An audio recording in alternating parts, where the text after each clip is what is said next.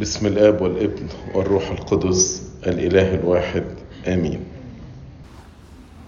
مزامير 103 104 105 و106 بيتكلموا على تسبيح الله. 103 بيتكلم على نسبح ربنا من أجل ما فعله معايا، مع كل إنسان، معايا كشخص. 104 نسبح الله ما فعله في الخليقة. 105 بيتكلم على ما فعله الله مع بني إسرائيل كرمز لكل المؤمنين. يعني ما فعله الله مع بني إسرائيل زي ما ربنا ما فعله معانا إحنا كل المؤمنين اللي دخلوا في عهد مع ربنا. فالمزمور ده من المزامير التاريخية، يعني بيذكر فيه تاريخ، ولكن ليس المقصود فيه إن هو يشرح تاريخ، ولكن المقصود فيه إنه يسبح ربنا ويرنم لربنا على عمله في التاريخ. من آية 1 ل 22 شرح لغاية ما يوسف راح أرض مصر، وربنا بعد ما يوسف دخل السجن أنقذه وخلاه تاني واحد في أرض مصر.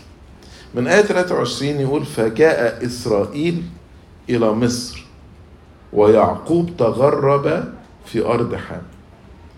بيتكلم على إزاي إسرائيل اللي هو يعقوب أبو يوسف جه هو وولاده وأحفاده لأرض مصر وتغربوا في أرض حام. ليه سموا مصر أرض حام؟ حام ده واحد من ولاد نوح الثلاثة. حام أبو مصرايم، لابن اسمه مصرايم. مصرايم ده جدنا، جد المصريين، جه وعاش هناك. فاحنا ولاد مصرايم ولاد حام، هنتكلم احنا عن المصريين، وبناء عليه يبقى يقدر يسمي أرض مصر أرض حام. بعض الترجمات في الإنجليزي بيستخدموا كلمة دويلت، سكن، بس الترجمة الدقيقة تغرب، لأن هما كانوا غرباء في أرض مصر وهيرجعوا تاني إلى أرض الموعد، فما أقدرش أقول إن هما سكنوا ده معناها بيت إقامة دائمة لهم. عشان كده الكنيسة دايما تفكرنا إن إحنا الغرباء، ونيجي في القداس الإلهي ونقول: ونحن أيضا الغرباء في هذا المكان، احفظنا في إيمانك ونعم لنا بسلامك إلى التمام. فإحنا غرباء. وداود يقول: غريب أنا على الأرض فلا تخفي عني وصاياك. فزي ما هم كانوا غرباء في أرض مصر لغاية لما وصلوا أرض الموعد، إحنا غرباء هنا لأنه ليس لنا مدينة باقية ها هنا، ولكننا نطلب العتيدة. جنسيتنا أو وطنيتنا زي ما بولس قال في فيليبي هي في السماء. فإحنا مخلوقات سماوية، خلقنا عشان نعيش في السماء، ولكن متغربين على الأرض. عشان كده ربنا يقول للي على يمينه، يقول لهم إيه؟ تعالوا إلي مبارك أبي ارثوا الملك المعد لمين؟ لكم منذ إنشاء أو من قبل تأسيس العالم. إنما اللي على الشمال يقول: اسحبوا عني يا ملعين النار الأبدية المعدة لمين؟ لإبليس، مش لينا. النار دي مش معدة لينا، لكن للأسف بعض الناس اللي اختاروا يعيشوا مع إبليس للأسف هيروحوا هناك. لكن النار الأبدية دي مش معدة لينا، معدة لإبليس وإبليس. تغرب في أرض حام. كلمة غريب في الإنجليزي ممكن تترجم stranger وتترجم sojourner. ترجمة sojourner أدق من stranger. ليه بقى؟ stranger معناه واحد غريب بس ساكن، يعني احنا ممكن نقول احنا strangers هنا. لكن sojourner معناه واحد غريب بس في journey يعني رحلة. sojourner يعني يتغرب بس هو في رحلة. فأنا في رحلة، أنا غريب هنا بس مش ساكن هنا، أنا في رحلة للأبدية، رحلة لأرض الموعد السماوي.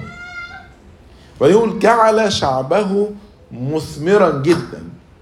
يعقوب نزل وولاده كان 70 فرد، خرجوا في الخروج 600,000 غير الأطفال، وأعزه على أعدائه. يعني شعب يقول لك هم حسب ما أذلوهم هكذا ناموا وامتدوا.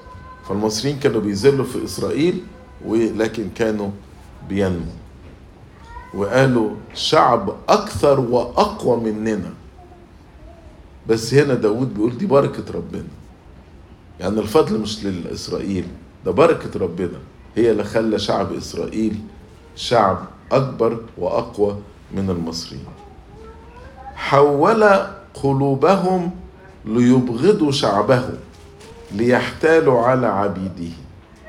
تعرفين فرعون أيام يوسف كان بيحب إسرائيل وأولاده الأسباط ال12، إنما بعد ما مات فرعون ده جه واحد تاني كره إسرائيل وابتدى يكرههم وابتدى يذلهم وابتدى يخليهم في سخرية.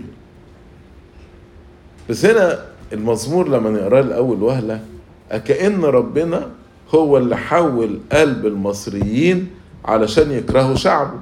حول، مين اللي حول؟ ده ربنا. قلوبهم قلوب من المصريين ليبغضوا عن يكرهوا شعبه ليحتالوا على عبيده. فقديس أغسطينوس قال معقولة حد يصدق ان ربنا يخلي حد يكره حد؟ لا. طب وازاي نفهم الآية دي؟ نفهمها بالطريقة دي.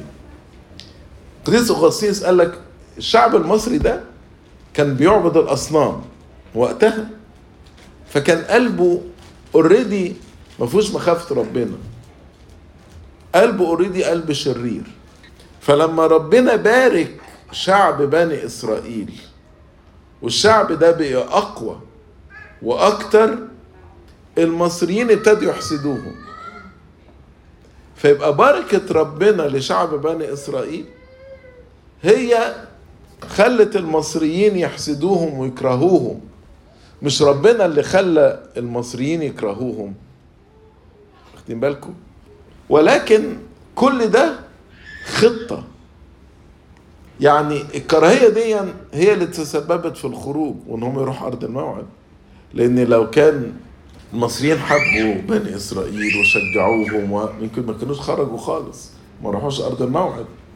ففي غرض الله يعني يتم، فحتى من خلال المذلة والسخرية بتاعت المصريين لبني إسرائيل ربنا استخدمها عشان يتمم غرضه ووعده في انهم يرثوا أرض الموعد. بيتكلم بقى على خطة ربنا طب ازاي نفذ الخروج ده؟ اختار 2، موسى عبده وهارون الذي اختاره. موسى ده كان النبي اللي بياخد كلام من ربنا ويعلنه ليهم، وهارون ده كان رئيس الكهنة. سر نجاح موسى وهارون مش ان هم شخصيات قيادية وحكيمة، لا، ان ربنا هو اللي عينهم، مختارين من ربنا وهم خضعوا لله. ده سر نجاح موسى وهارون. طيب يعرفوا منين الشعب ان موسى وهارون دولت مبعوثين من ربنا؟ فأقام موسى وهارون بينهم بين المصريين والإسرائيليين كلام آياته وعجائب في أرض حام. ربنا اداهم معجزات يعملوها، سواء لما موسى رمى العصاية بتاعته وتحولت لحية، ولا لما دخل ايده في عبه وطلعت برصاء، او خد مية من النهر وتحولت لدم، او في الضربات 10. وهنا اثبتوا ان هم موسى وهارون دول ربنا هو اللي ارسلهم. ارسل ظلمة فظلم ولم يعصوا كلامه. هنا من أول آية 28 ولمدة 8 آيات هيتكلم على الضربات 10، بس مش هذكرهم كلهم لأن زي ما قلت لكم ده مش كتاب تاريخ، يعني المزمور ده تسبيح ربنا. ابتدى بالظلمة لأن كان بعد الضربات فرعون immediately غير رأيه، لكن بعد ضربة الظلمة قالوا خلاص روحوا عبدوا ربنا، بس يعني ايه، يخرج الرجالة بس. فموسى رفض، ففرعون قال له خلاص محدش خارج. مرة تانية قال له طب بصوا اخرجوا بس يسيبوا لنا كل القطيع بتاعكم هنا. موسى رفض، ففرعون غير رأيه، وهكذا يعني. فهو ابتدى بالظلمة لأن الظلمة دي أول يعني ضربة حركت المصريين ينفذوا كلام ربنا. وفي تفسير تاني بيقول لك الظلمة يعني كل الضربات تعتبر زي ظلمة، بعد عن الله يعني. ولم يعصوا كلامه. مين بقى لم يعصوا كلامه؟ ممكن نقولها على موسى وهارون، ان موسى وهارون بالرغم واقفين ضد فرعون انما وقفوا يعني بينفذوا كلام ربنا وما خافوش من فرعون. وفي تفسير تاني ان لم يعصوا كلام المصريين، ان بعد الضربة الاخيرة المصريين كانوا بيقولوا يلا يلا لإسرائيل اخرجوا، وكانوا بيشجعوهم يخرجوا بسرعة بعد ضربة الابن البكر. وبعدين بيذكر بقى الضربات: حول مياههم إلى دم. مياه نهر النيل دي تحولت إلى دم، والسمك اللي في النهر كله مات. أفاضت أرضهم ضفادع حتى في مخادع ملوكهم. يعني الضفادع دي كانت في الكثرة والقوة، لدرجة حتى القصر بتاع الملك ما قدرش يمنعوا الضفادع انهم يدخلوه. ده يدل مش بس كثرة وقوة. أمر فجاء الذبان والبعوض في كل تخومهم. وده كان انتشر جدا جدا. بس شوف هنا عظمة ربنا، يأدب أقوى الملوك زي فرعون بأحقر الحشرات، الدبان والبعوض. جعل أمطارهم بردا، مش برد، برد اللي هو الهيل اللي زي كرات التلج، اللي بردا، ونارا ملتهبة في أرضهم. مصر مش متعودة على المطر، يعني عندنا نهر النيل، فلما ينزل البرد ده ومع البرد حصل برق، والبرق ده من شدته زي النار ملتهبة في الأرض. ضرب كرومهم وتينهم وكسر كل أشجار تخومهم. الهيل ده، البرد ده كان ينزل بوظ العنب كله، بوظ التين، بوظ كل الأشجار. مصر أرض زراعية، فكل الزراعة بتاعتها اتضربت. طيب اللي بقي من ضربة البرد مين اللي خلص عليه؟ الجراد. أمر فجاء الجراد وغوغاء بلا عدد. الجراد ده انتشر مال الأرض كلها، كأن الأرض مفروشة جراد كده. فأكل كل عشب في بلادهم وأكل أثمار أرضهم. ما خلاش حاجة خضراء في أرض مصر. كل ده وفرعون قلبه قاسي ومش عايز يخرجه. فهنا قتل كل بكر في أرضهم أوائل كل قواتهم. ليه بقى؟ في سفر الخروج يقول لك إسرائيل ابن البكر.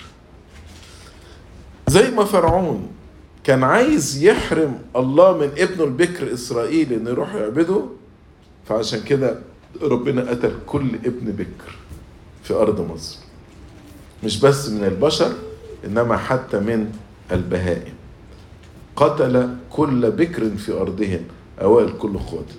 كل الضربات دي لم تمس إسرائيليين، وضربة الأبكار لم تمس الإسرائيليين اللي حطوا دم الخروف على هيئة صليب على أبواب بيوتهم. وهم خارجين ربنا قال لموسى خليهم يطلبوا فضة وذهب. وهو يقعد 40 سنة، ربنا عارف يقعد 40 سنة في البرية. بس هل هنا ربنا سلب المصريين؟ لا، انتوا لما تقعد تقروا سخروهم 400 سنة سخرية، ما كانوش بيدوهم حقهم ولا أجرة ليهم، فده حقهم وهم خارجين.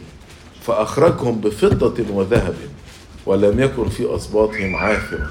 وهم خارجين، ما لو حد عي ولا حد اتكعبل ولا حد كان ضعيف ولا حد مش قادر يمشي، يمشوا ازاي؟ فهنا ربنا ادى قوة لكل فرد انه يخرج في الرحلة اللي ابتدت في برية سينا وقعدت 40 سنة. الشعب المصري كله كان فرحان بخروجهم، علشان كانت ضربة الأبكار دي ضربة صعبة في أرض مصر، فكانوا اكشلي بيزقوهم ان هم يخرجوا بسرعة. فرحت مصر بخروجهم لأن رعبهم رعب الإسرائيليين سقط عليه. أي نعم بعد كده فرعون غير رأيه وخرج وراهم، لكن في الأول كل المصريين ادولهم، عايزين ذهب خدوا، عايزين فضة خدوا، خدوا اللي انتوا عايزينه بس خرجوا وسيبونا في حل. بسط سحابا سجفا. سجف يعني زي كفر يغطيهم، حماية. تقرأ في خروج اصحاح 14 لما دخل البحر الأحمر فربنا جاب سحاب حطه بين إسرائيل والمصريين، فلا ده شايف ده ولا ده شايف ده، وده ساعد على عبور البحر الأحمر. يعني ربنا شق طريق في البحر الأحمر وبعدين حط السحاب ده وسط ده وده، فده انت عارف احيانا تبقى سايق ولا ماشي مش شايف اللي قصادك لما يكون في ضباب كتير وسحاب، فربنا عمل كده. برضو السحاب ده ظللهم في رحلتهم في برية سيناء من الشمس الحارقة، قعدوا 40 سنة، وفي نفس الوقت كان السحاب ده بيهديهم في الطريق. تمشي السحابة يمشي، تقف السحابة يقف. السحابة ظللتهم زي ما بولس الرسول قال في كورنثوس الأولى 10. ونارا لتضيء الليل، كان في عمود نار الصبحية السحاب وبالليل النار يضيء. وهم بقى في رحلة البرية سألوا، قعدوا بقى 40 سنة اشتهوا أكل اللحمة، فقالوا يا رب عايزين لحم نرجع أرض مصر. لكن ربنا أتاهم بالسلوى. السلوى ده زي اليمام. وخبز السماء اللي هو المن أشبعهم. تخيلوا ربنا يأكل ناس 40 سنة، أكلهم مية وأكل وبرية سيناء لغاية النهاردة. سيناء دي بلد يعني برية صعبة جدا، لا زراعة تنفع فيها، يعني حاجة صعبة. البرية برية، صحراء جبل. فربنا عال شعبه. سألوا فأتاهم بالسلوى وخبز السماء أشبعهم. بعد ما ربنا اداهم بالسلوى كان في ضربة موتت ناس كتيرة. يقول لك طب الله ازاي ربنا اداهم وبعد كده موتهم؟ لا، هو موتهم عشان تذمروا مش علشان طلبوا. ربنا موتهم في تذمر. ربنا يكره جدا خطية التذمر. شق الصخرة فانفجرت المياه. بولس الرسول يقول والصخرة تبعتهم، والصخرة كانت المسيح. زي ما موسى ضرب الصخرة المسيح اتجلد وصلب.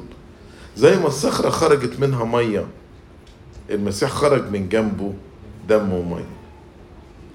المية دي مش مرة يعني خرجت وخلصت، لا، ده المية فضلت تخرج من الصخرة دي، عملت نهر جرت في اليابسة نهرا.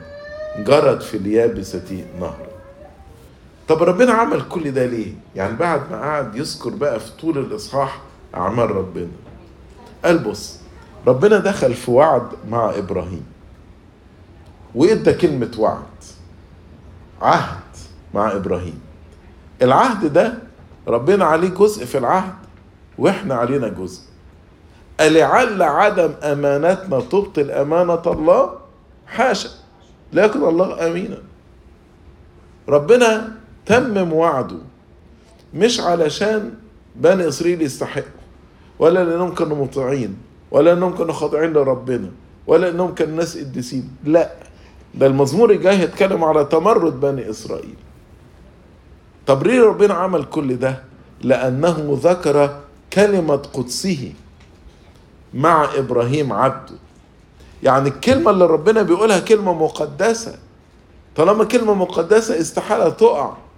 فربنا وعد إن هو هيقف مع أولاد إبراهيم ويخرجهم ويخليهم يرثوا أرض الموعد.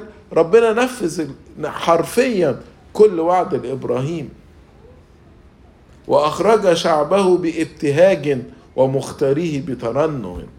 نقرأ في خروج 15 لما خرجوا يقول لك سبحوا ربنا. مريم النبية بدأت تقود النسوة بالدفوف ويقولوا فلنسبح الرب لأنه بالمجد قد تمجد. الفرس وركاب الفرس غرقهم في البحر الأحمر. ودي اللي احنا بنقولها في الهوس الأول في تسبيحة نص الليل لغاية النهاردة. خروج 15 الحاجة اللذيذة، سفر الرؤيا صح 15 سفر الغالبين يقول لك فالغالبين في السماء وقفوا على البحر الزجاجي وسبحوا تسبيحة موسى عبد الله. رؤية 15 وخروج 15 سهل تحفظوها. رؤية 15 وخروج 15. أخرج الشعب بتاجه مختار وتري. وأعطاهم أراضي الأمم، لأن الأمم دي رفضوا يعبدوا ربنا، عبدوا الأصنام. وكان الشر بتاع كنعان المدن 7 مدن دولت حاجة يعني صعبة جدا جدا جدا جدا، منتهى الشر. فأول ما امتلأ كاس اسمهم ربنا طردهم، فأعطى إسرائيل أرض الأمم وتعب الشعوب. التعب بتاع 7 شعوب ده ربنا أعطاه ميراث لبني إسرائيل، أعطاهم أراضي الأمم وتعب الشعوب ورثوه. طيب إن ريتيرن بقى، إيه اللي ربنا متوقعه مننا؟ لكي يحفظوا فرائضه ويطيعوا شرائعه. طيب هو ربنا لو احنا حفظنا فرائضه وطيعنا شرائعه، ربنا يعني في الآخر هتيجي عليه حاجة؟ لا، ده الخيرنا احنا. زي هنا مثلا لما يجي المرور يحط إشارات، لما انت تسمع الكلام هتوصل بيتك سالم. إنما اللي خالف الإشارات بتاعت المرور هيخش في حادثة وممكن يموت. فربنا ادانا الوصية لحمايتنا احنا. ربنا مش بس عايز يتحكم فينا، لا، ده لكي يحفظوا فرائضه ويطيعوا شرائعه. ده الخيرنا والبركتنا. وفي الآخر يختم المزمور هللوا يا، هللوا يعني سبحوا، يا اللي هي يهوى، ليه هللويا؟ يهوى يعني سبحوا الله. هللوا يا معناها سبحوا الله، سبحوا ربنا على كل الأعمال العظيمة العجيبة اللي هو عملها مع شعب بني إسرائيل، وبيعملها معنا إحنا المؤمنين إلى أن نرث أرض الموعد السمائي. لإلهنا المجد الدائم إلى الأبد، آمين.